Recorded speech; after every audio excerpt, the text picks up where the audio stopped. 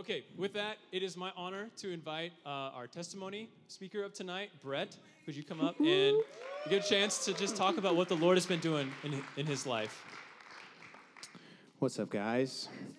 Well, I want to tell you guys a story, something from my life that's really, that God just used in an amazing way and really ties in with the message tonight. So, this was a couple years back, actually. I was in a relationship with a girl, and it ended really poorly, and it really put me in a place of hurt in my heart. And I remember having a conversation with the Lord about it. I was like, God, I'm in such a place of pain. And one of the clearest times the Lord ever spoke to me, he said, you can walk this out with me, and it will be hard, and it will still hurt, but I will keep you from bitterness, and I will keep you in me, and I will use it to build you up into something that in a way you've never been built up before. And it occurred right as summer was coming, and I ended up going back to Detroit, where I'm from, for the summer, and I didn't take the path that the Lord asked. I let bitterness foster.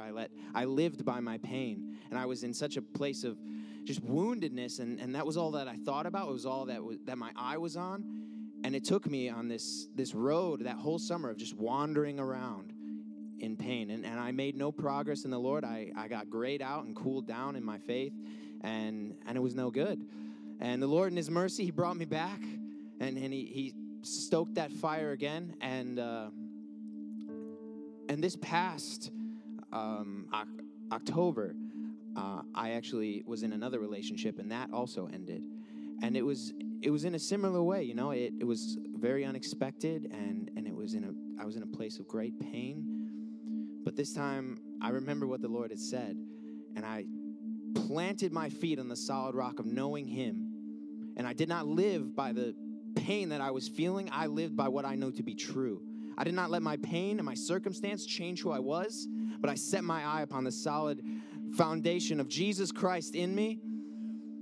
And I was able to walk out the pain that I was feeling with grace. And I made strides in the Lord that I had never before.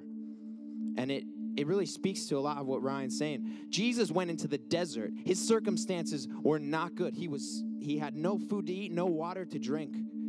And yet in 40 days, he was tempted in every way. And he came out in the spirit and power. And he did not do what the Israelites did, wandered for 40 years and died, because they said, it would be better for us. It would be better for us. All they saw was themselves. That's all they saw. But Jesus saw his purpose, who he was created to be, and the people that his life was laid down for. And that took him in a place of walking in spirit and power. And he says, do the same as I did. Do the same as I did. In the desert seasons, when circumstances are not speaking to what God created you to be, you listen to God instead of your circumstances. Because that is the solid rock. And that will lead you through life with grace.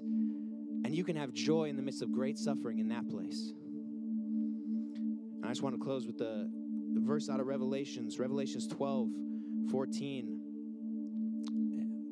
or 12:11 says, I'm kind of blanking it. I remembered it. Yes, they overcome the enemy is who they're talking about. They overcame him by the blood of the Lamb and the word of their testimony, because they love not their own life, even unto death. Even unto death. Church, are we ready to lay our lives down, be willing to die? And in that place, we can overcome all things through Christ who gives us strength. I'm going to pray us in. Yeah, Jesus, we want to be that laid down for you, God. We want to follow your example and come out of our desert seasons in spirit and in power and not in weakness. Because, Lord, you give us the grace to walk that way. So we just say, yes, God. We say yes to who you've always created us to be, laid down lovers of you. And we say, bring all of the grace that we can handle, Jesus. Bring it all, because we want it all. In your name, Lord, we worship you. Amen.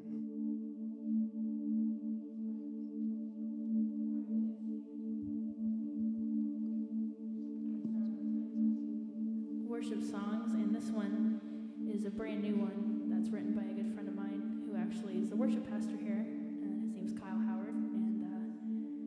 And this is a really powerful song, and I think just what Brett talked about, how God can can be our strength and be our rock. And this song really talks about that. And yeah, Jesus, we just love you.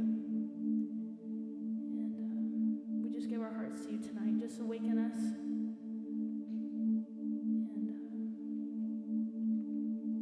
yeah, can we just wait on the Lord for a second?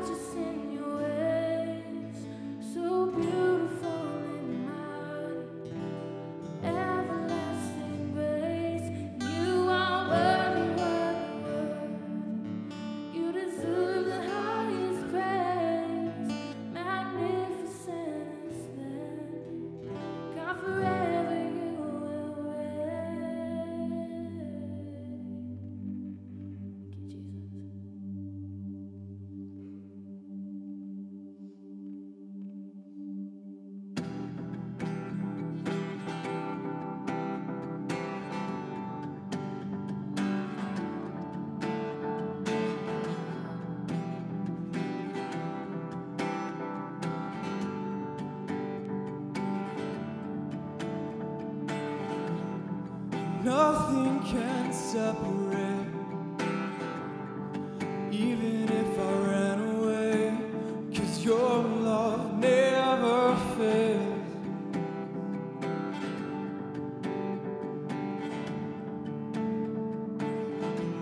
I know I still make mistakes, but you have new mercy for me every day, 'cause your love never fails.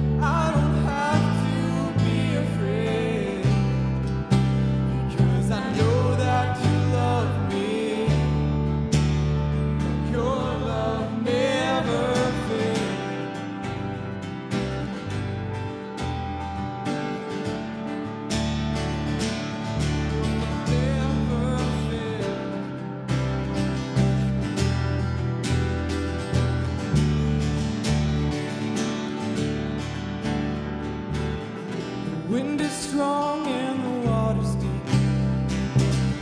I'm not alone here in these open seas, 'cause your love never fails. No.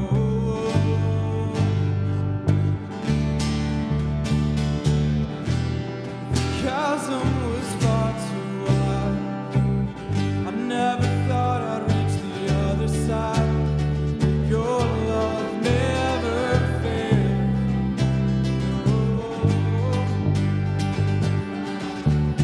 You stay the same through the ages. Your love never changes. There may be pain in the night, but joy comes in the morning. And when the oceans rage, I don't have to be afraid, because I know that you love me. Your love never fails.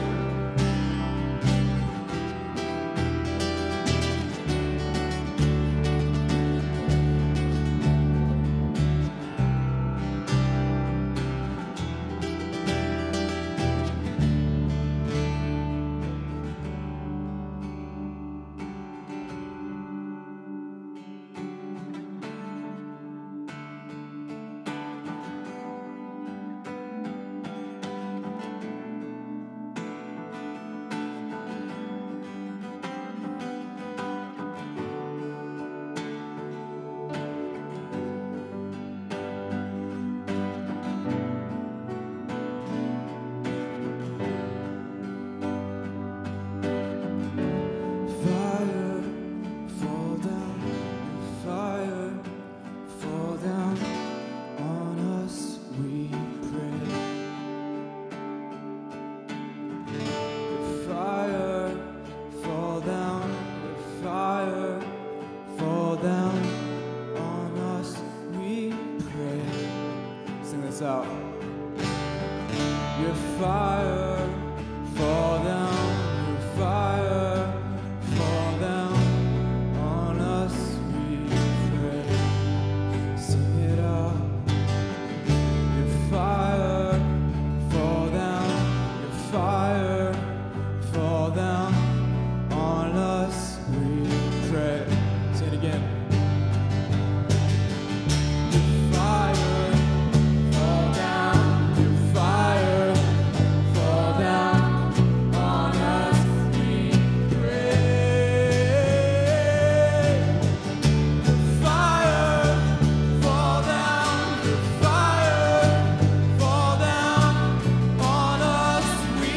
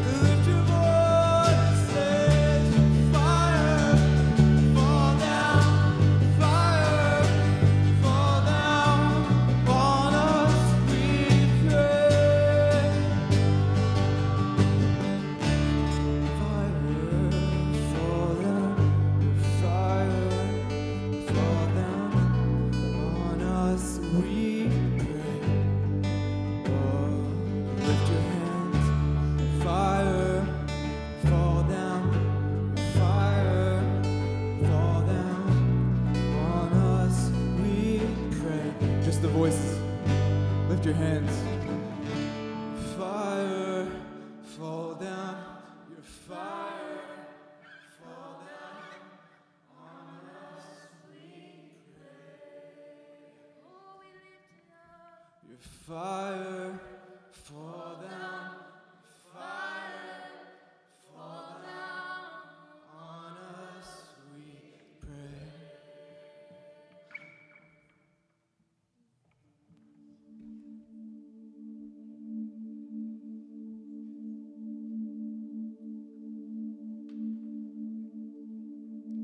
Yeah, Jesus, we just thank you that you're in this room tonight.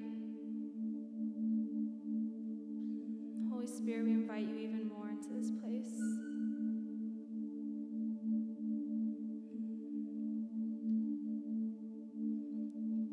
Yeah, I just pray right now that every ear, every eye, every heart just be open to receive exactly what you have for us tonight, God. The unique things that you have for us to take away, I just pray that every single heart in this room is open to receive it. That we would walk out of these doors at the end of this night knowing you a little bit more, God. Knowing your heart and knowing who we are in you. Yeah, so we just say, Holy Spirit, come even more. Invade this place, invade this space, invade our hearts. And do what only you can tonight, Jesus. We trust you and we love you. In Jesus' name, amen.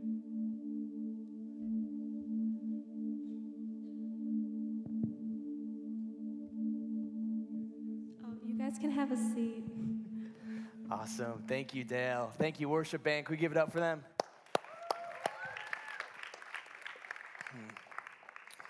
Well, what's up, everyone? My name is Ryan. Thank you so much for coming out. This is the first encounter night of the semester. Can you raise your hand if this is your first encounter night ever?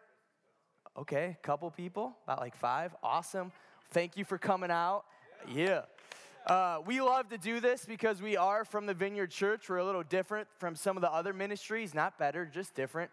We're from a church, and we want you guys to see our church. We have our main services across the alleyway, across just over there. You can go check it out by the bathrooms. Yeah, we got pizza coming tonight, but we just love worshiping here. Something always happens in this space, just a little different, and we just have a little more time and freedom just to kind of go after it. So I'm going to give a message, and I'm going to get out of the way, and we're going to do some cool things after that and have an awesome worship time. So I just want to say, in the next set of worship, I just want to say, be free, spread out, lay down, take a nap if you need to. Come up front. We're going to have communion, but there's just freedom in this place. So take advantage of just be you. If I haven't met you, I would love to meet you. I'm the pastor here at Alive. We have some awesome leaders that will be over by the pizza as well after the service that would just love to meet you. So please come and say hi.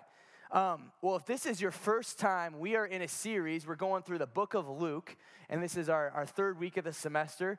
And Luke was just a little recap. Luke was wrote by a dude named Luke for his buddy called Theo. We're going to call him Theo. His name's Theophilus, but I like Theo better. I don't think he would mind. I hope not. If he does, you can tell me when I get to heaven one day, and I'll apologize.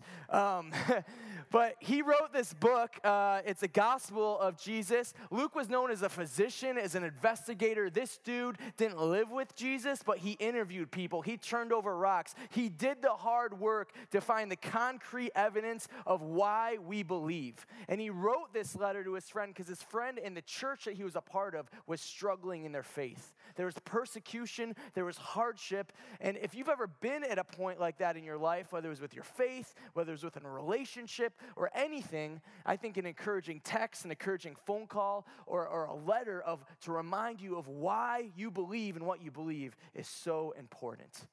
So as we continue to look through, we're going to go through chapter 3 and 4 tonight. Whether you've been with us the last 2 weeks or this is your first time, listen to it as if someone was writing you this letter, a.k.a. God was writing you this letter, McKenna, to remind you this is why we believe. This is the evidence of why we believe. This is the stories of why we believe. This is the stuff that happened that inspires us through the hard times to keep believing. So with that, will you pray with me? Holy Spirit, I just thank you, Father, for just the blessing and the honor it is to gather each week with students from the U of I and Parkland, for people who've become friends and family, and that we get to encounter your presence. God, I just pray that you would speak your living word to me and through me. And my heart and my hope and my prayer is that my friends leave inspired. Not inspired by Ryan Otto, but inspired by you, Father. So I pray that you would come and do what only you can do, that people wouldn't have an expectation or a hope to hear a good message or to hear something from me, but to encounter you. That they wouldn't come for the awesome worship band or good music, but they would come for you. Even through the pizza, God, let them encounter you as they eat that pizza. So we just pray that you would saturate this place, saturate everything that happens tonight for your fame, for your name, and for your glory and your love. In Jesus' name, amen. All right. Well, if you were with us 2 weeks ago, and we were in Luke chapter 1, we heard two stories about a story about Zechariah and a story about Zechariah and Elizabeth and Mary and Joseph. And there was in these stories, each of them had little babies that were being born. One was named John, and one of them was named Jesus. And last week we heard a lot about Jesus, and I hope every week we hear a lot about Jesus, because that's kind of the reason why we have Alive. But this week I want to start off talking a little bit about a dude named John, because we didn't forget about him. And John is known as John the Baptist, and he's all grown up now, just like one day all of you are going to be grown up. And I don't know about me, childlike heart. But Aaron, you'll probably grow up. You're pretty grown up already, right? She's like, why are you calling me out? See, this is what happens when you sit and I can see you and I know your name. So if you don't want to be called out, one, sit in the back or just don't introduce yourself to me. So this row, it's like when you go to SeaWorld and you're like in the splash zone. That's what, you're just in the Ryan zone. That's why Micah's all the way back there. I can't even see him, but he's somewhere in here. So we're looking at John. John is all grown up. And has anyone heard of Todd White before? Yeah. Todd, yes, a lot of you. Okay, if you don't, you can YouTube him. He's basically just this crazy, amazing, radical man of God. He has dreadlocks and he just wears clothes that no one else can wear, but he makes it look cool. So, but man, he is this awesome, radical man of God. He's in documentaries, and this dude just will go anywhere God's calling him to do. He doesn't really worry about being polite or in your face. He just listens. If God says pray, he prays. If God says speak, he speaks. And so I kind of feel like John the Baptist was like Todd White on steroids. So it actually says that besides Jesus, John the Baptist was the most holy person that have ever lived. So that just sets the stage about how awesome and radical and just how much faith this guy has. So his job, he was actually Jesus' cousin. His job and his calling and his mission, this dude knew the reason for the season. He knew why he was alive. We talk a lot about mission and purpose and what our why is in Alive. This guy knew it. He got it. He knew it. His job was to prepare the way for the Lord. That he would go and he would preach the kingdom. He would tell people to repent because the kingdom is near, because the king is near. And he would go to prepare the way. And he didn't really care if people liked him or didn't, because he knew what his mission and his calling was. And I just want to share a small part of his story. We're looking at Luke 3, verse 15. And he was so radical and such an amazing man of God, people started to wonder, is he the Messiah? Was he the living God? We've never seen a man that's this holy. We've never seen a man this radical. We've never seen a man this full of love and faith that he doesn't care what people say, because he's sought after, running after his heart for God like no one ever has before. Is this the living God? And he says this in verse 15. Or this says, the people were waiting expectantly. They were all wondering in their hearts if John might possibly be Christ. And John answered them all, and it's going to be on the screen, and it says this: I baptize you with water, but one more powerful than I will come, the thongs of whose sandals I am not worthy to touch or to untie. And he will baptize you with the Holy Spirit and with fire. He will baptize you with the Holy Spirit and with fire.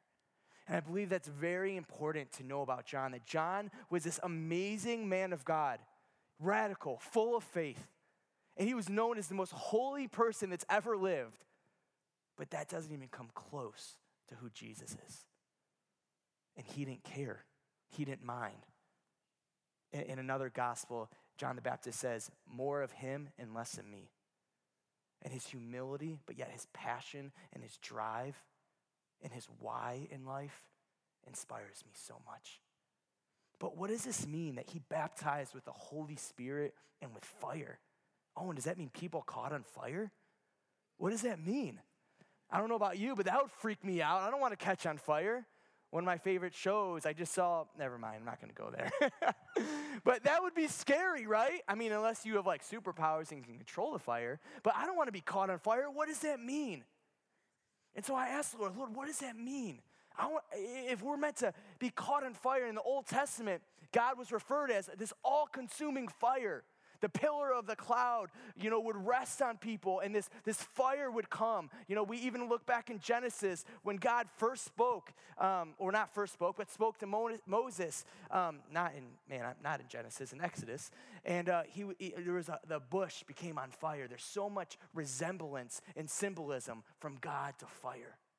So when he says he prayed with the Holy Spirit and fire, what does that mean? I think that means that this passion, that this love, that this drive inside of you that will never quit, that will never die, that literally burns your heart so filled with his love, that's the fire of God.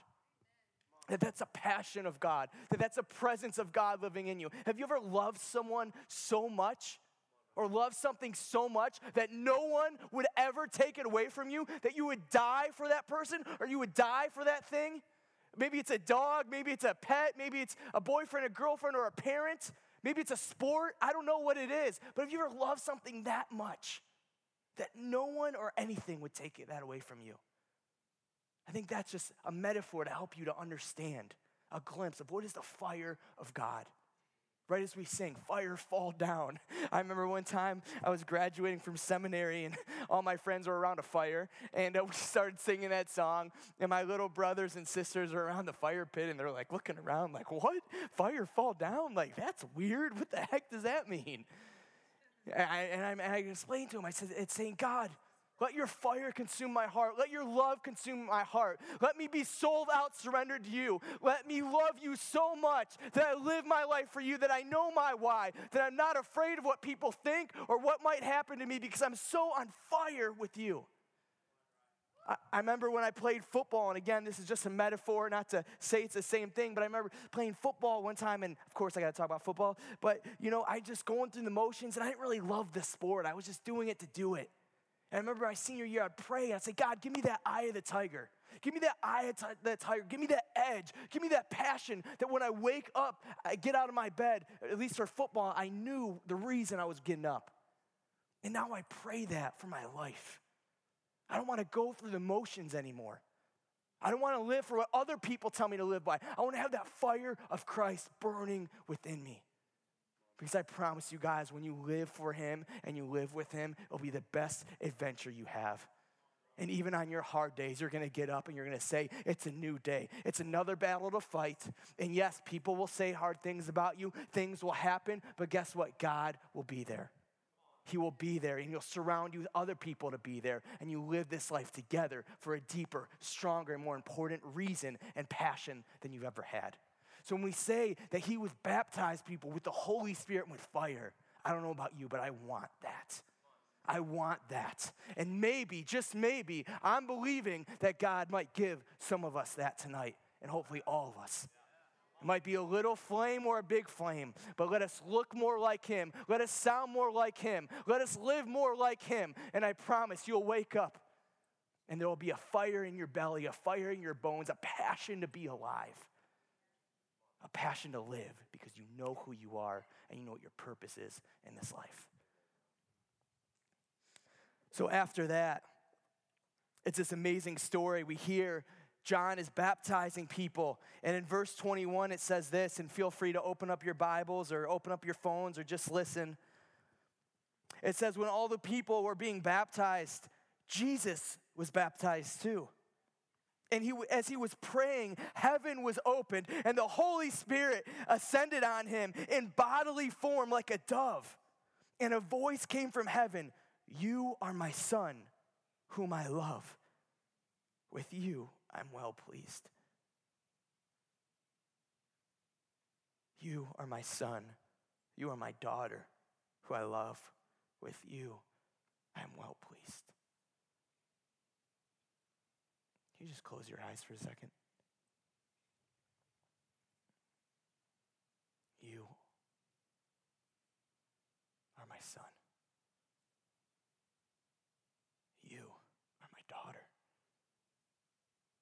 With you, I am well pleased. Hear the Father speak that over you, friends. Because I don't know about you, but I need to be reminded of that. You can open your eyes before you fall asleep. And I love that story so much, and I don't want to get into politics or theology of who needed it more. But you know what? I don't think it was just spoken for the people. I wonder if there was just a part, even a small mustard seed part of Jesus that just needed to hear that. I think Jesus fully knew who he was. And even though we know who we are, or you know, Anna and David, you know you guys love each other. But if you never said it to each other, reminded each other, that'd be kind of hard. And it's so sweet when we get that reminder. Anna and David are married. That's why I'm using their analogy. They're the only married couple here, so I get to talk about them a lot because they're really cool. Amen. Hallelujah to that. But I love that. I love that story. And I just wonder if God didn't just say that, Hannah, so the people would hear it, but also so Jesus would hear it. And then after that, it says this in verse 23. Now Jesus himself was 30 years old, and he began his ministry. And he was the son, so was thought of Joseph. And I just love this. There's a whole list of names. I'm not going to read through it. But this is important, and I just want to touch on this for a second. That when you were 12 years old, you started your apprenticeship in the Jewish culture. And when you were 30, you were allowed to work. You were allowed to do what you were called to do. So Jesus was 30 years old. He was the Son of God, and yet he humbled himself to learn, to listen, and to be an apprentice. But when he was 30, he started his ministry. And again, we're reading this as a letter. We're reading this as a letter, Haley, to remind us that this stuff is real, that this stuff happened. I don't know about you, but imagine someone would try to doubt one of your family members or one of your friends, right? You'd be like, no, this is their dad and their mom, and this is their grandpa, and this is their great-grandpa, and this is the story of their life. And he traces it all the way back to King David and even Adam and Eve themselves. And he says, Theo, remember, this was real. It's real. It happened. It's not a myth. Jesus was real. And friends, it was 2,000 years ago, but he came. And he will come again. It could be tonight. It could be tomorrow. Sometimes I wake up, and if I'm having a bad day, I just imagine, what if we just woke up, we're on our way to class driving, and suddenly we just hear the trumpet sound. We hear the trumpet sound in the sky, and we look up, and we see this bright and shining light, and this amazing someone we love, we might not even recognize, but we love, riding on this white horse coming down, and everything just stops. You don't go to work. You don't have to go to school. Everything just stops. I love thinking about that. And it doesn't scare me, it excites me. Because we never know when he's coming back. And I want to be ready. I want to be excited.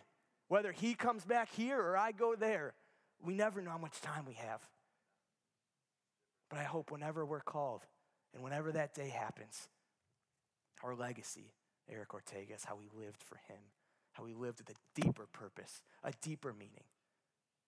Then any frats or sororities, love frats and sororities, that's not a knock. Any sports teams, any jobs could ever give us. Because it's about him, Hannah, not about us. And I just love that in chapter 4, these chapters are so tied together. So Jesus was just baptized. He was affirmed by his Father. A voice came down from heaven. That would be awesome. And then it says this in chapter 4, verse 1.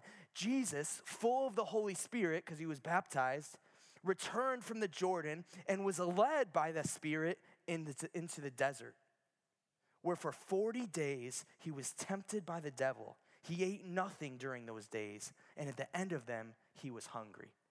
All right, let's just stop there for a second. So Jesus was just baptized. God in heaven spoke over him, how he loves him and how he's well pleased with him. He was filled with the Holy Spirit. He probably always had the Holy Spirit. I don't know how that all works with him because he's God.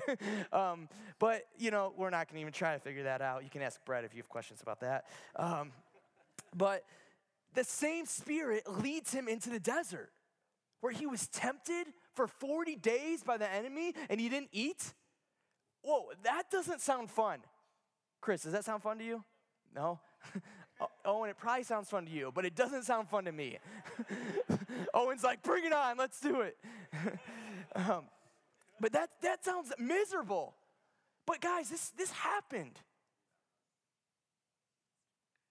And I just wonder, what is Luke trying to remind Theo? Even when it's hard, even when it doesn't make sense in your brain, even when everyone disagrees with it or doesn't tell you, listen to that thing inside you. Listen to that compass that God's given you to guide us, to direct us, to lead us. And sometimes he's going to lead us in uncomfortable places. He's going to have us make hard decisions, Lauren. He's going to have us stand up for things when no one has our back. But guess what? He's leading us. He's guiding us. He's molding us. He's preparing us. He's growing us to help us be the men and the women, the sons and the daughters, the army, the ambassadors for Christ that he called us to be. This isn't always easy, guys, but it is worth it. He leads him into the desert. He was tempted. He was tested. And he didn't eat for 40 days. And it says himself, the Son of God. He was hungry, Kyle. He was hungry. Weston, he was hungry. I don't think it was comfortable, but yet he listened to it. I wonder, what is God calling us to do right now in each and every one of our lives? What's maybe a hard decision that we know we need to do, but we don't want to? But will you trust him and listen to him? Because I promise when you come out on the other side, you'll be thankful that you went on the journey. You'll be thankful you went in the desert. And I love another translation that says, even though he was tempted and he was tested, he was not alone. There was angels with him. And he promises us, we will have hardship in this world. We will have hardship in this life. But he will always be with us. And I don't know about you, but that's a great promise to hold on to. So he's led into the desert. And in verse 3, it says this. The devil said to him, if you are the Son of God, just listen to that. If you are the Son of God, if you are the Son of God, tell this stone to become bread. And Jesus answered, it is written, man does not live on bread alone. The devil led him up to a high place and showed him in an instant all the kingdoms of the world. And he said to him, I will give you all their authority and splendor, for it has been given to me, and I can give it to anyone I want to. So if you worship me, it will all be yours. And Jesus answered him, it is written, worship the Lord your God and serve him only. The devil led him into Jerusalem and had him stand at the highest point of the temple. If you are the Son of God, he said, throw yourself down from here, for it is written, he will command his angels concerning you to guard you carefully. They will lift you up in their hands so that you will not strike your foot against a stone. And Jesus answered, it says, do not put the Lord your God to the test. And then when the devil had finished all his tempting, he left until another time. We read this story, but wait, I thought Jesus was in the desert. He was just led to Jerusalem, though. How was he in the desert, but then in the city of Jerusalem? And I just wonder if the desert in this Bible, and I don't know, and I don't want to go there for sure, but I wonder if it wasn't just a physical place, but it was a place of testing, of trial. You know, many saints that have lived, they say in our faith, we go through a season of the dark night of the soul. And that basically means kind of we get out of that toddler stage where we feel the love and feel the good vibes from God all the time. And we go through a season of testing, maybe like the teenager years. But in those years, we find out who we are because we truly find out who he is. We find out who we are in him and who he is in us. I love to feel the presence of God. I love to feel the love of God. I love it. I'm a worship junkie. I love it. But if I just live for feeling alone, guys, I will live a lukewarm life. I have to know him deep down, not just when I hear that I love you, you're my son, I'm pleased. I have to know that when the storm is raging and the waves are in my face, people are saying things about you, things are going wrong, you have to remember the truth. You have to remember who he is and who we are in him, because that is what will get you through. I don't want to just rely on feeling. I love the feeling. I don't want to just rely on the people that he's blessed me to have in this life. I love those people, but I want to rely on him. And it's through that time of testing. We know what we're made of because we know what he's made of. And I just love this. I don't love how the enemy tempted him, but I love Jesus' response. He says, if you are the Son of God, how many times does that happen? If you are really you, Joey, if you are really you, Vitor, do this then. Prove to me that you're a good soccer player, Vitor. I don't think you're a good soccer player. But here's the thing. If you really know you're good at soccer, you don't need to prove jack to me. No one's going to tell Kyle Howard that he's not a good worship leader. No one's going to tell Leah that she doesn't have a good voice. She's going to be like, get away from me, please. Like, she knows. Like, they know. Like, she's going to be like, do you listen to the live podcast? Like, go listen to it and tell me that. You like that little drop about the live podcast I just did? That was good. But when we know the truth, we don't need to prove anything. If I'm being honest, it's usually when I'm insecure and unconfident that I feel like I have to prove something. But how does Jesus answer? He doesn't let it get to him. He doesn't let it rock him. He answers with truth. He answers with the word of God. Man does not live on bread alone. Get out of here. Don't tempt me with that stuff. I don't need to prove my power to you. I know who I am because I know who my Father is. I know the reason I came. It comes back to our mission. If we know who we are, we know our mission. If we know where we came from, we know who we are. So the devil then tries at something else. He comes at a different angle. And he says, okay, well then I'll give you, all right, you won't prove to me, you won't do the spread. Well then I'll give you the world. I'll give you the best cities. I'll give you Jerusalem. He comes at us and he attacks our identity, but then he attacks the promises of God that we already have. He wants us to take a shortcut. He wants to say, hey, I'll give it to you. Jesus already knew he was going to have all that. Jesus already knew that he was the king of the world. He didn't need this stuff from the enemy. He knew that this is his kingdom just like in heaven. And one day he's coming back riding on that horse and this place is going to be heaven. Because he knew that he came and he sent us to come Pralov so that we make this earth like heaven because that's our job. That's the reason we're really alive, to bring heaven to this earth, to love people like he loves, to be his hands and his feet, to be his mouthpiece and his heart. He didn't let the enemy get to him. He knew what was his. And he wasn't going to take a shortcut. He wasn't going to cut in line. He wasn't going to take the easy road. He was willing to wait. Come on. So then the enemy tries one more time. He's like, all right, well, I'm going to use scripture. I'm going to use scripture and I'm going to twist it and I'm going to turn it. I'm going to try to use what you're using against me, against you. But it still doesn't faze him. And this time, he doesn't just attack Jesus and his identity. He doesn't just attack the promise that has been given to Jesus already, but he attacks the character of his Father, of our Father. He says, well, if God is really who he is, then fall off this cliff. If he's a good father, he'll protect you. He'll rescue you. He'll save you. It even says in the Bible that angels will guard you at all time. Have you ever thought about that? Has that thought ever came into your mind? Well, God, if you're so good, why is this happening in my life? Well, God, if you're so good, why? I know I've thought that.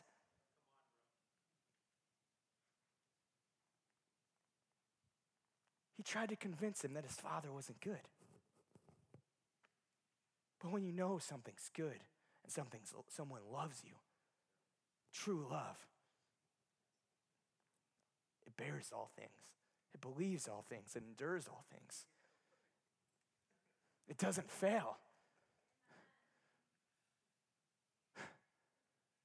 When there's truth, a lie has no power when you know it's truth, unless you give it power, unless you start to believe it. When light's shining, dark can't overwhelm it. And when something's dark and you turn on the light, the darkness is gone. Don't think about it too hard, Hannah. Just believe it. You can give me feedback about that later.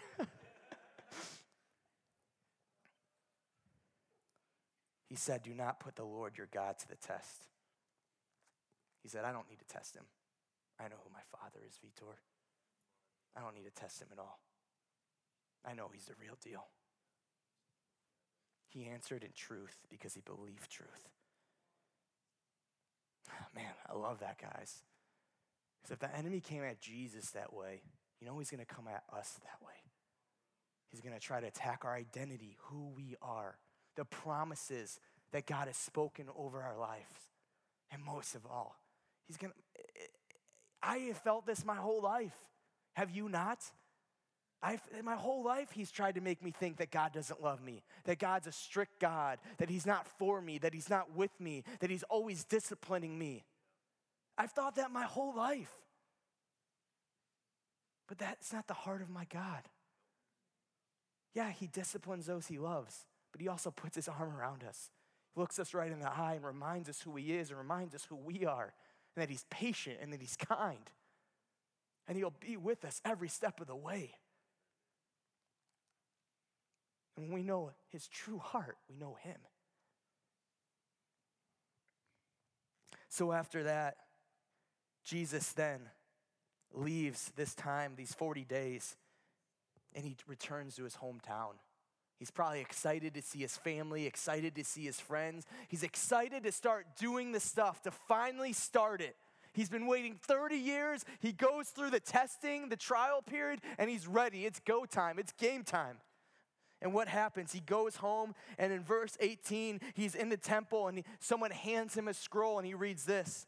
The Spirit of the Lord is on me because he has anointed me to preach good news to the poor. He sent me to proclaim freedom for the prisoners and recovery at the sight of the blind, to release the oppressed, and to proclaim the year of the Lord's favor. Then he rolled up the scroll and gave it back to the attendant and sat down. That's what I call a mic drop. Even before they had microphones. But that was a mic drop. That was a scroll drop. Be like, what? Yeah. And then everyone in the synagogue was just amazed. They're blown away. But then they say, wait, this guy's amazing. But isn't he Joseph, the carpenter's son? Wait, he can't be anything special. Like, we saw him grow up. He's been working on our kitchen table for months. Gosh, if he was something special, he would have it done by now at least. I'm just making that up. That's so cool. I just got this picture of like Jesus in heaven laughing. That was so cool. Man. Seriously, he's so cool. I'm totally off the track. I just love, sometimes I just lay in bed at night and I just imagine getting to see him the first time. I just imagine him having a football and says, right, go out, post route. What? Oh, Jesus! Oh, I love it. Man, that's how I fall asleep at night. And then I hear the door creak. I'm like, whoa, he's coming in. And I get all scared. All right, where am I? Where's Naomi? Gnomes, where am I at? You don't know. Where am I? All right, there I am. Yep, all right. And so he gets rejected from the people that he thinks he would be believed in the most. He comes to his hometown, excited, pumped up, knowing his mission. Maybe his brothers and his sisters, and his mom and his dad and his friends are going to come with him, and they're going to do this thing. Have you ever had someone that you thought would have your back, and instead of faith, instead of support, they sowed seeds of doubt? They sowed seeds of judgment and criticism? Man, that hurts. That hurts a lot. And guys, we're not just going to be tested by ourselves. It says his flesh was hungry. He didn't want to go where God was calling him to go. We're not just going to be tested and tempted by the enemy, but we're also going to be tested and tempted by other people in this world. But I just love Jesus. He knew the reason for the season. He knew his mission. He knew why he was sent. And even though the people that he loved the most, the people that he spent his whole life didn't believe in him or support him, it didn't faze him. I don't know about you, but I would have been rattled. I would have been like, wait, am I really supposed to do this? I was just gone for 40 days. Do I really think I know who I am? Am I really supposed to do this? When faith speaks to you, there'll always be doubt trying to knock on your door. But as we talked about a couple weeks ago, will you listen to that doubt or listen to that faith? And I love this. After that, as we kind of close, Jesus really hits the scene. And he just doesn't talk the talk, but he walks the walk. He read the scroll, he preached, he shared who he was, and now he shows something about it. And I love in verse 31, Jesus drives out an evil spirit, says. And basically that someone has an evil spirit, and yes, that does exist. But it says in verse 32, they were amazed at his teaching because his message had authority about Jesus. In verse 33, it says, in the synagogue there was a man possessed by a demon, an evil spirit. He cried out at the top of the voice, what do you want with us, Jesus of Nazareth? Have you come to destroy us? I know who you are, the Holy One of God. Be quiet, Jesus said sternly. Come out of him. Then the demon threw the man down before them all and came out without injuring him. All the people were amazed and said to each other, what is this teaching? And here it is, guys, verse 39. What is this teaching with authority and power? He gives orders to the evil spirits and they come out, and the news about him spread throughout the surrounding area. I know that's kind of a weird story for some, and we might not see that all the time.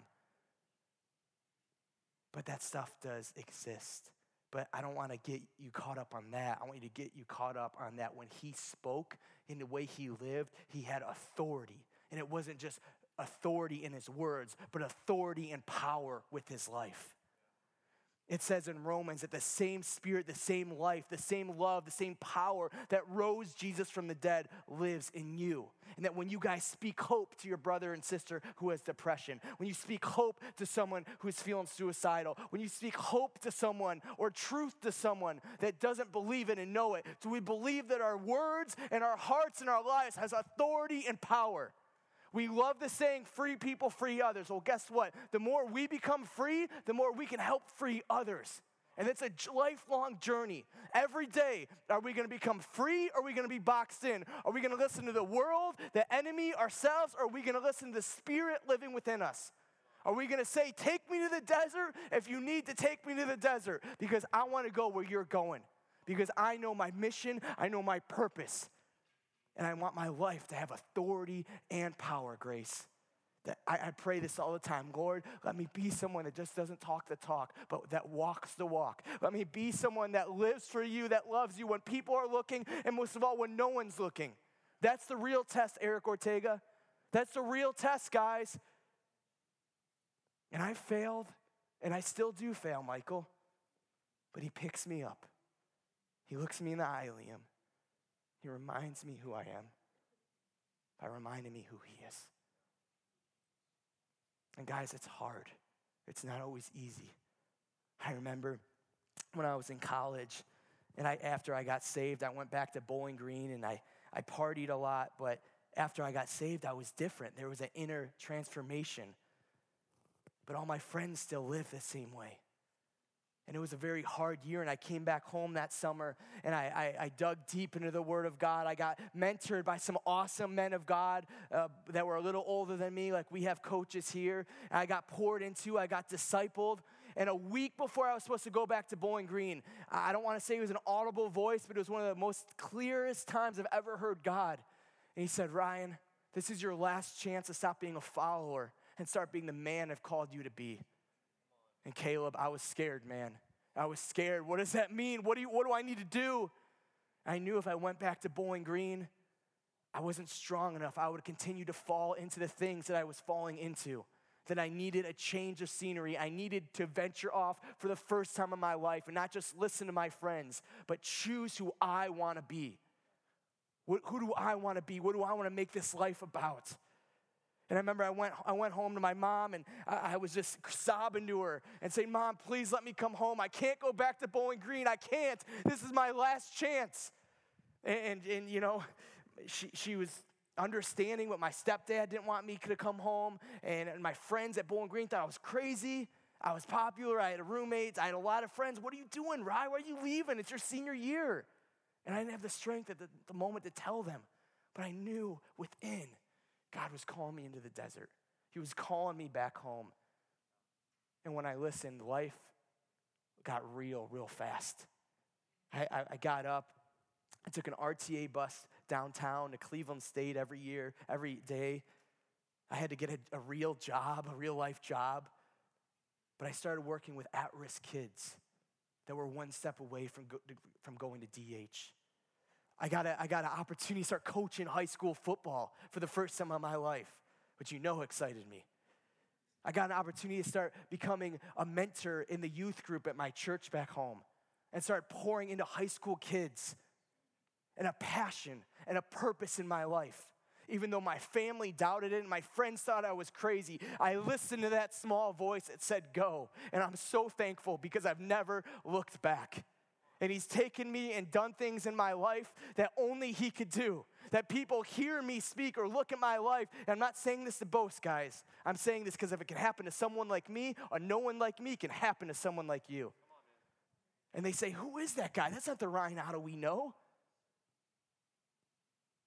And they say, you don't even talk the same when you're up there. You don't even look the same. And it could be the best compliment I could ever get. Because I know it's the Spirit of God living in me. Because I am broken, I am flawed, I make mistakes. I've made mistakes with probably many of you in here. I don't want to be known as a great preacher or someone that was perfect. I want to be known as someone that loved God and that listened to his voice and was surrendered to him. And if he said go, I'm going. If he said stay, I'm staying. It drives my bosses nuts, but I tell them all the time, I can't commit to here because if God says move somewhere else, I'm going. At the end of the day, I don't think I'll be judged on the preachings or the sermons that I said. But I hope I'm remembered by the way I loved him and the way I loved you guys. Because at the end of the day, Weston, that's what matters. That's my purpose, to inspire and help others know that you're loved, that you're born for an amazing reason, David, that you're not out of the club, that you're known, that you're believed in, and that your life matters. I just love the final story. After Jesus delivers this guy, then someone comes to him and his daughter is deathly sick and has a very bad fever. And he goes and he rebukes the fever. And band, if you guys want to come back up, that'd be great. So Jesus bent over and he rebuked the fever and the fever instantly left her. She sat up at once and began to wait on them. And in verse 40 it says this. When the sun was setting, the people brought to Jesus all who had various kinds of sickness, and laying his hands on each one, he healed them. Moreover, demons came out of many people, shouting, "You are the Son of God," but he rebuked them, and that he would not allow them to speak, because they knew he was the Christ. And in verse 42, it says, at daybreak, Jesus went over to a solitary place. The people were looking for him, and when they came to where he was, They tried to keep him from leaving them. And here it is, guys. But he said, I must preach the good news of the kingdom. I must preach the good news of the kingdom of God to the other towns, because this is why I was sent. I must preach the good news of the kingdom of God, because this is why I was sent. People wanted him to stay. People wanted him to be comfortable. He was doing awesome. He was in the thrive of his ministry. He was on the upcoming. He was the next all-star. He was really popular. People loved him now. He said, this isn't the reason I came. I didn't just come to heal. I didn't just come to deliver. I came to preach, a.k.a. live the kingdom of God. What is the kingdom of God? It's J-E-S-U-S. It's hope. It's love. It's that one day, whether he comes back, whether a meteor hits the earth, whether we go to heaven tonight, that our lives aren't over. That our life has purpose and it has meaning. Because he who knew no sin became sin for our sake. That God loved us so much, Drew. He saw us at our worst moments, but he said, you're still my son, you're still my daughter. I still believe in you. That I'm going to send my only son to die on a cross for you. I pray that story never gets old to me. This wasn't just religion, it was real life to Jesus. He knew his purpose, Megan. He knew his passion, he knew his calling, and he wouldn't let anyone stop him from that, even success. We start with a story about John the Baptist, who knew who he was because he knew who his father was, and he knew the reason that he was alive. And we end with Jesus saying, I must go. I must live the reason that I was sent here, that I was created. I don't know about you guys, but I want that passion in my life. Not just when I'm up here with a microphone, but when I'm having a bad day. I want to wake up every day knowing the reason why I'm alive. So I ask you tonight on this encounter night, wherever you're at with God, whether you know him or you don't, whether you think you do, you've grown up in church, or maybe you know him very well, but you want to become closer to him. Will you open your heart to him? Will you open your heart and say, God, fill me with your fire. Fill me with the purpose and the passion of my life. I don't want to just go through the motions. Let me be a woman and a man after you and after your kingdom. Will you pray with me?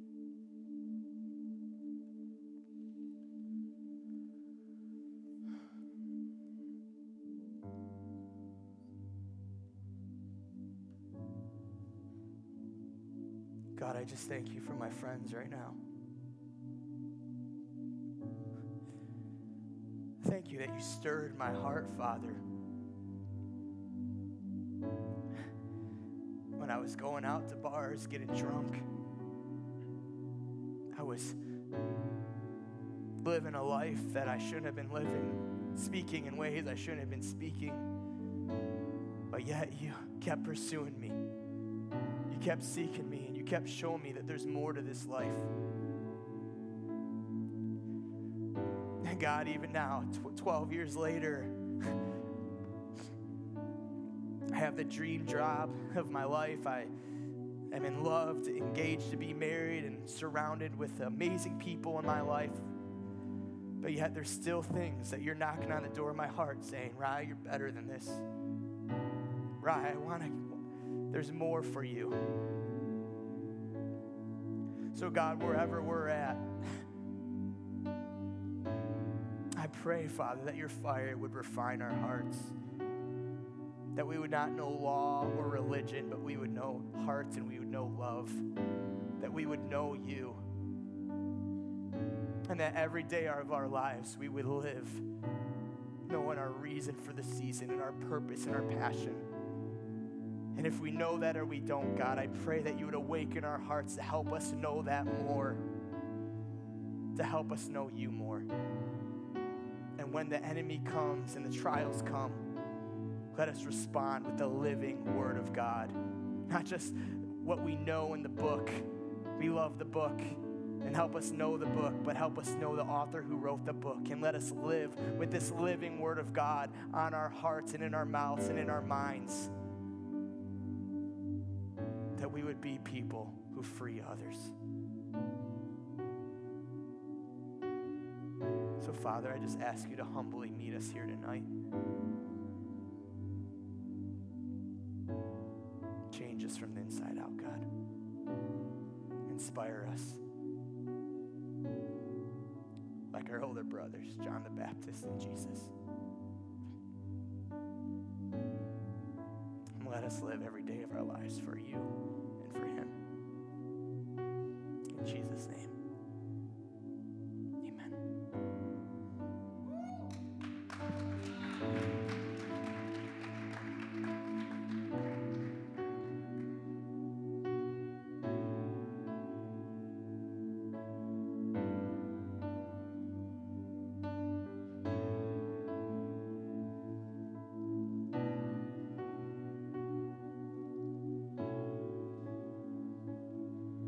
Your life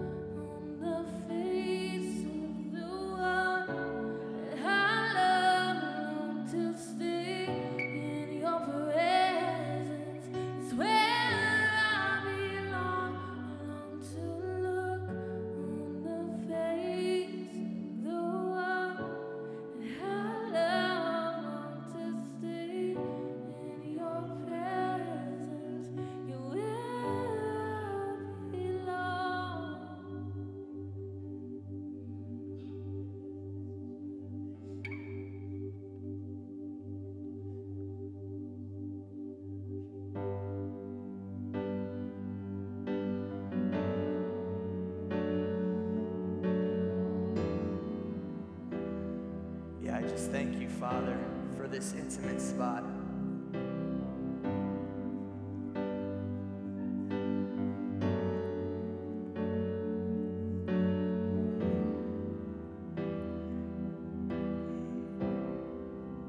God, I just thank you, Father, that we get to know you more when we seek you more. And I thank you, Father, that you gather us together to remind us what you did. That we don't just come here to learn, but we come here to celebrate.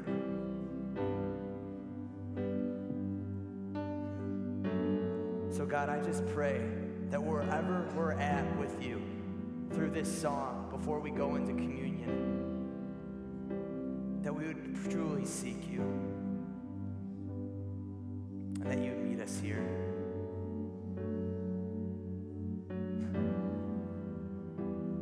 I thank you, Jesus.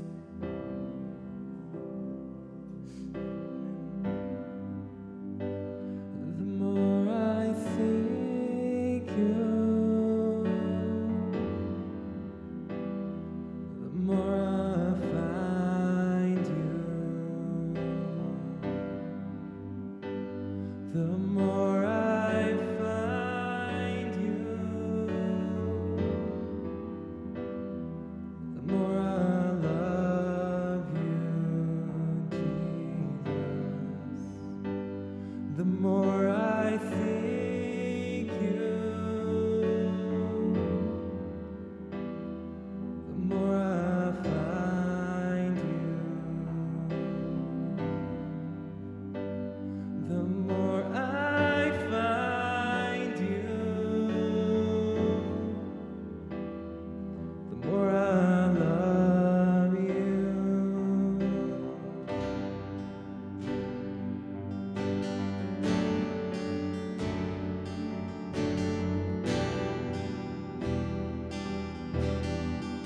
The more I seek, the more I seek you, the more I find you. The more I find you, the more I love you, Jesus. The more I seek you, the more I find you. The more I find you, the more I love you.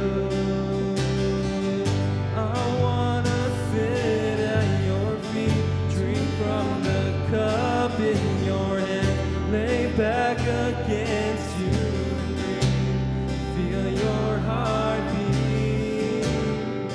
This love is so deep, it's more than I can stand.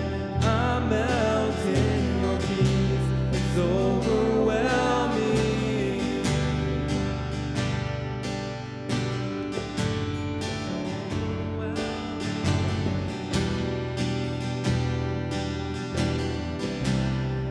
The more I seek,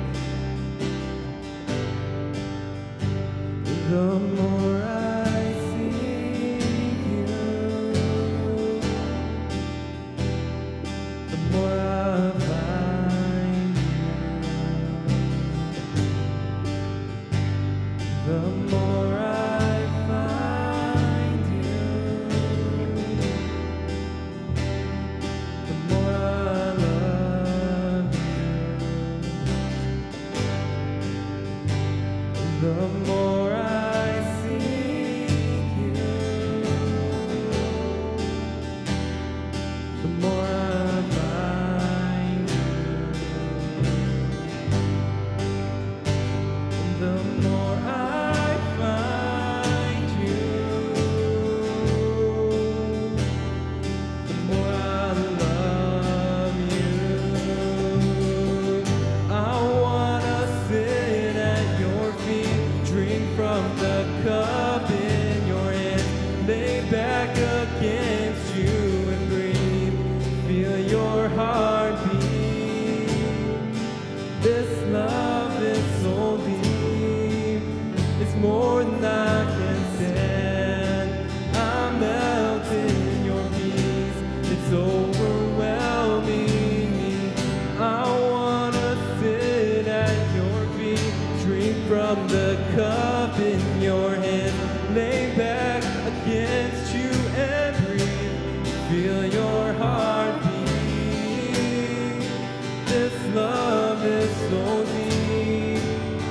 It's more than I can stand. I melt in your peace. It's overwhelming me. Jesus, overwhelming me. Oh.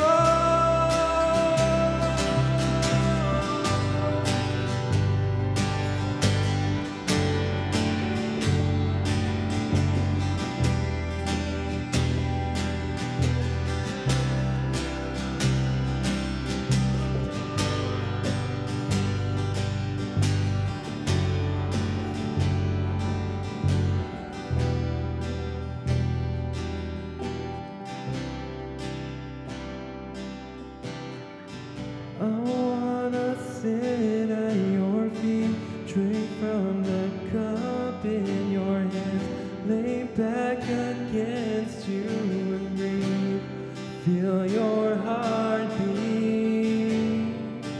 This love is so deep, it's more than I can stand. I melt in your peace, it's overwhelming. I wanna sit at your feet, drink from the cup in your hands, lay back against you and breathe, feel your heartbeat.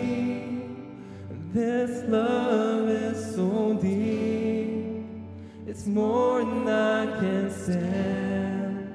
I melt in your peace, it's overwhelming.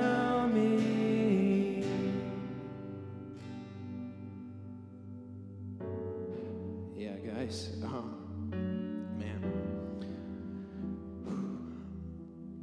Something that strikes me about communion is that the Lord, and in the message as well, he said, man does not live on bread alone, but on every word that comes forth from the mouth of God. And it's interesting that he used bread and wine. He used food and drink, things that we need, things that we desperately need. And he was saying, you need this, my body, my blood, more than you even need bread and wine, more than you need food and drink. This is forget about Maslow's hierarchy of needs, guys. This is the one and only need in your life. And it strikes me also that it's such an intimate thing. He said, this is my body. This is my blood. What is he saying? He's saying, you're like me. You have the same flesh as me. You have the same blood as me. We are family, you and I. So Lord, guys, as you take this tonight, reflect on that truth. Let that sink down in deep as you taste the bread and the grape juice, not the wine. Let that sink down deep, that truth, that you are like him. You've been made like him. He says, you are like me, and you and I are family. Yeah, guys, so when you guys come up, we're going to break the bread, and we just invite you to dip it into the juice. But the band's going to sing a song called Abba. And I just ask you during this song, before you come up, just ask the Father to remind you who he is. Ask him to show you really who he is, really his heart for you. Miranda, this is for you. We all need to be reminded who our Father is. Some of us who have dads that reflect him really well, and some of us don't. But I believe he's going to meet us here tonight in a special way. And when you're ready, we invite you to come up. Everyone's welcome. No one's forced.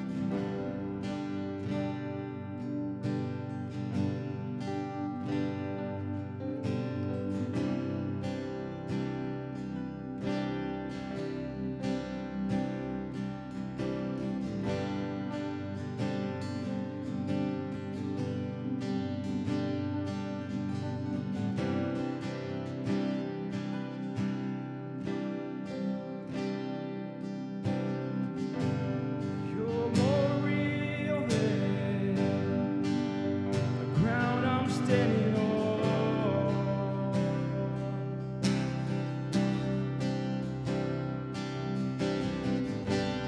You're more real than the wind in my lungs.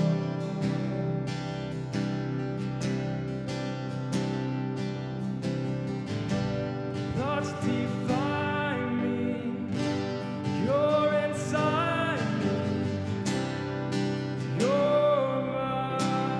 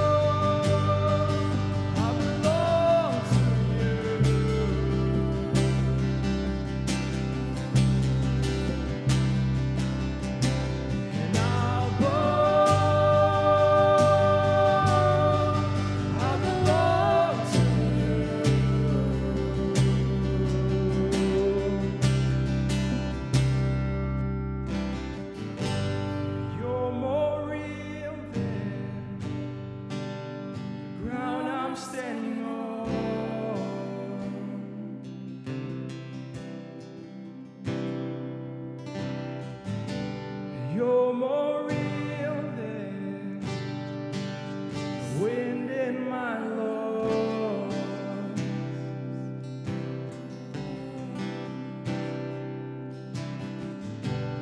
Thoughts define me. You're inside me.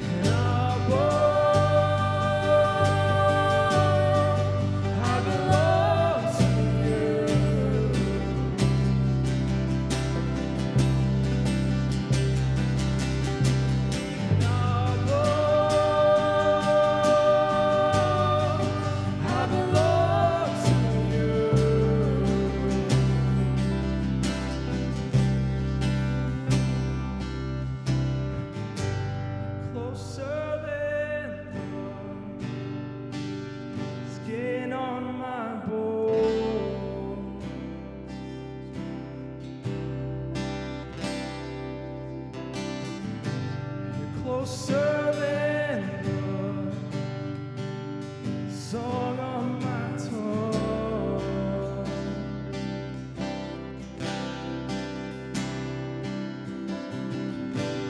Thoughts define me, you live inside me. You're mine. Yeah, I love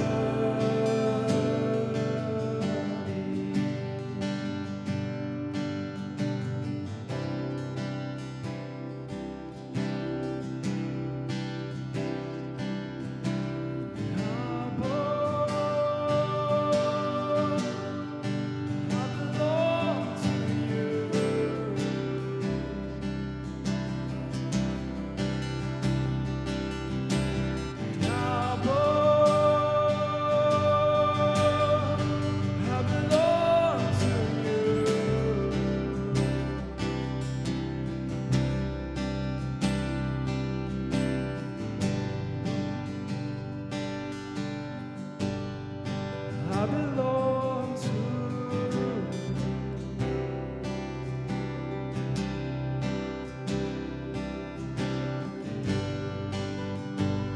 I belong.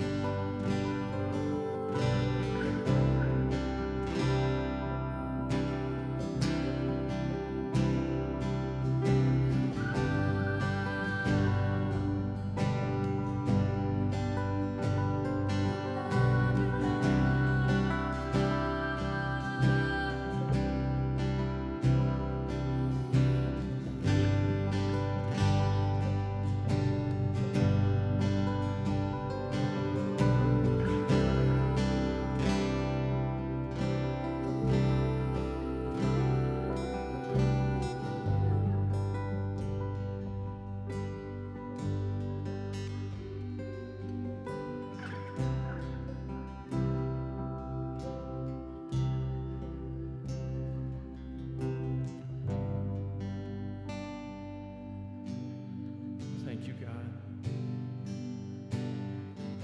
Thank you for loving us, for adopting us,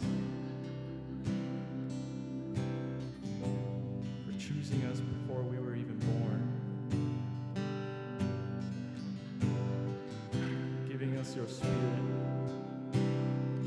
spirit of adoption that cries, Abba, Father.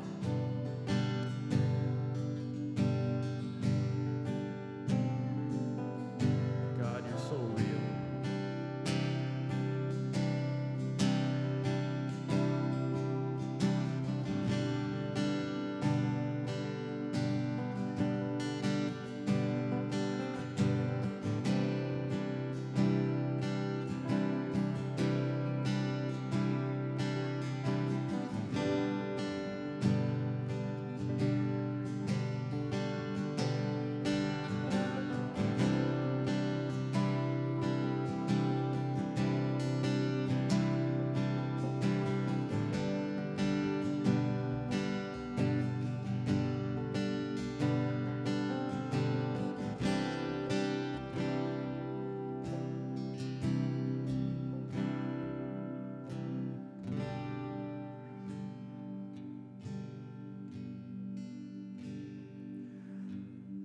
Guys, we just want to bless what the Lord's doing.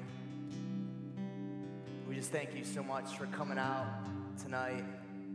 The band's still going to play a couple more songs, but we kind of like to have fuzzy endings on these nights. The pizza is here, should be here in like 5 minutes.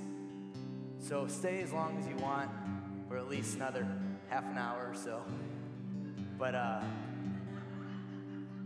We just bless what God's doing.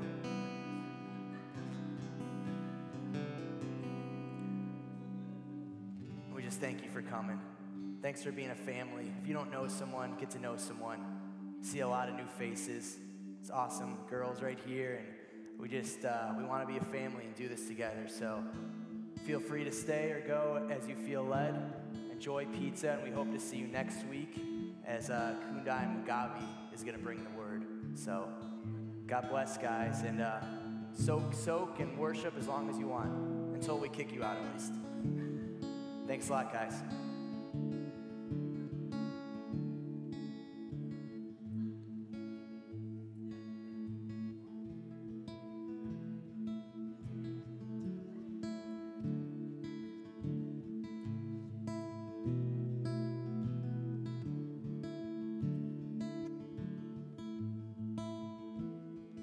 1,000 times I failed, still your mercy remains. And should I stumble again, I'm caught in your grace.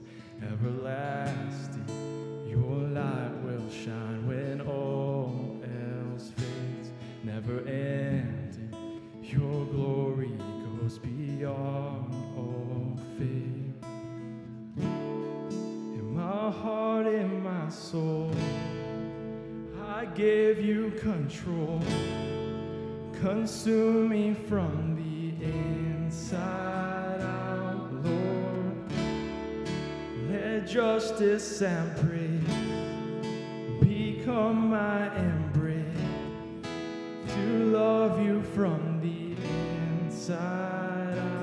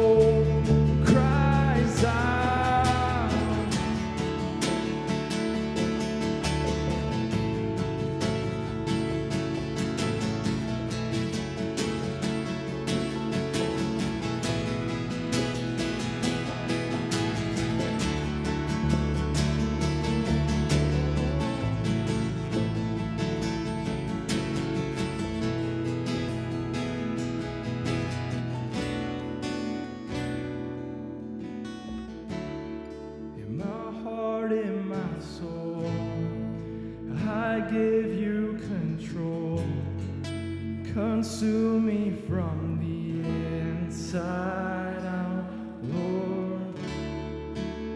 Let justice and praise become my embrace, to love you from the inside out. In my heart, in my soul, I give you control. To me from the inside out. Let justice and praise become my embrace, to love you from the inside out. Everlasting, your light will shine when all else fades.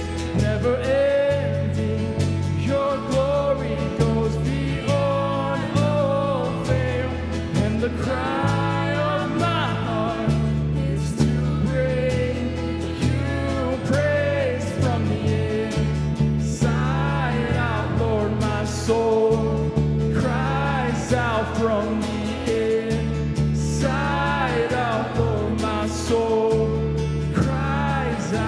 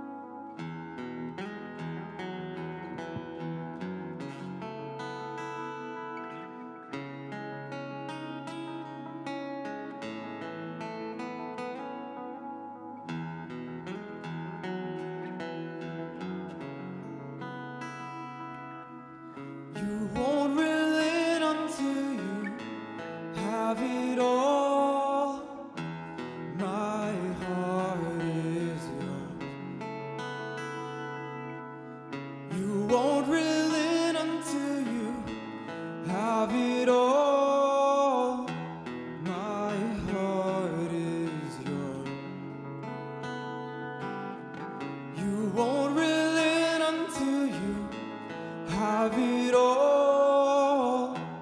My heart is yours. You won't relent until you have it all. My heart is. One more time. You won't relent until you have it all. My heart is yours. Set you as a seal upon my heart, as a seal upon my heart. For there is love that is as strong as death, jealousy demanding as a grave. Many waters cannot quench this love. You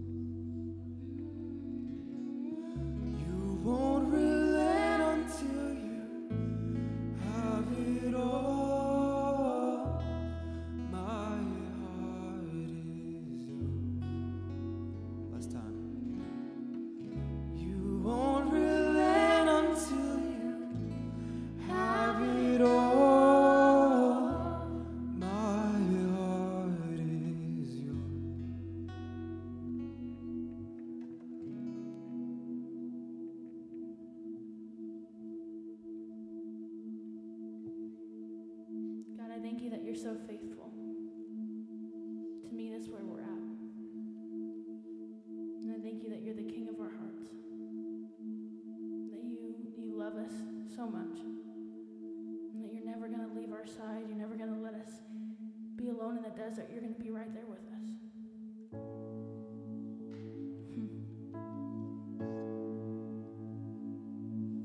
Let the King of my heart be the mountain where I run, the fountain I drink from. Oh, he is my soul. And let the King of my heart be the shadow where I hide, the ransom for my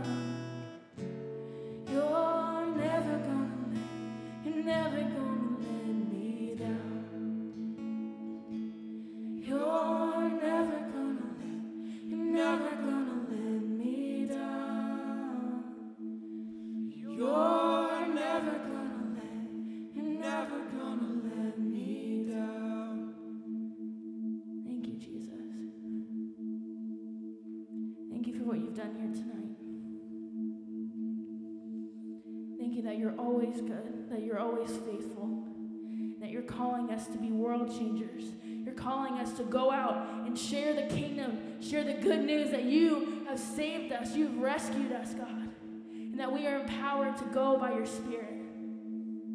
And God, I pray for my family in this room. I pray that when we leave here, we don't just leave here the same, but we leave here completely on fire, completely set apart for your kingdom and your glory. So I just thank you so much for tonight. And I thank you for the lives that are going to be changed forevermore for your glory. You're so worthy, God. You're so good, time and time again. Bless my family as they go in Jesus' name. Amen. All right, guys. Well, thank you so much for worshiping with us tonight. Yeah, come on. And we have about 10 more minutes, so go grab some pizza.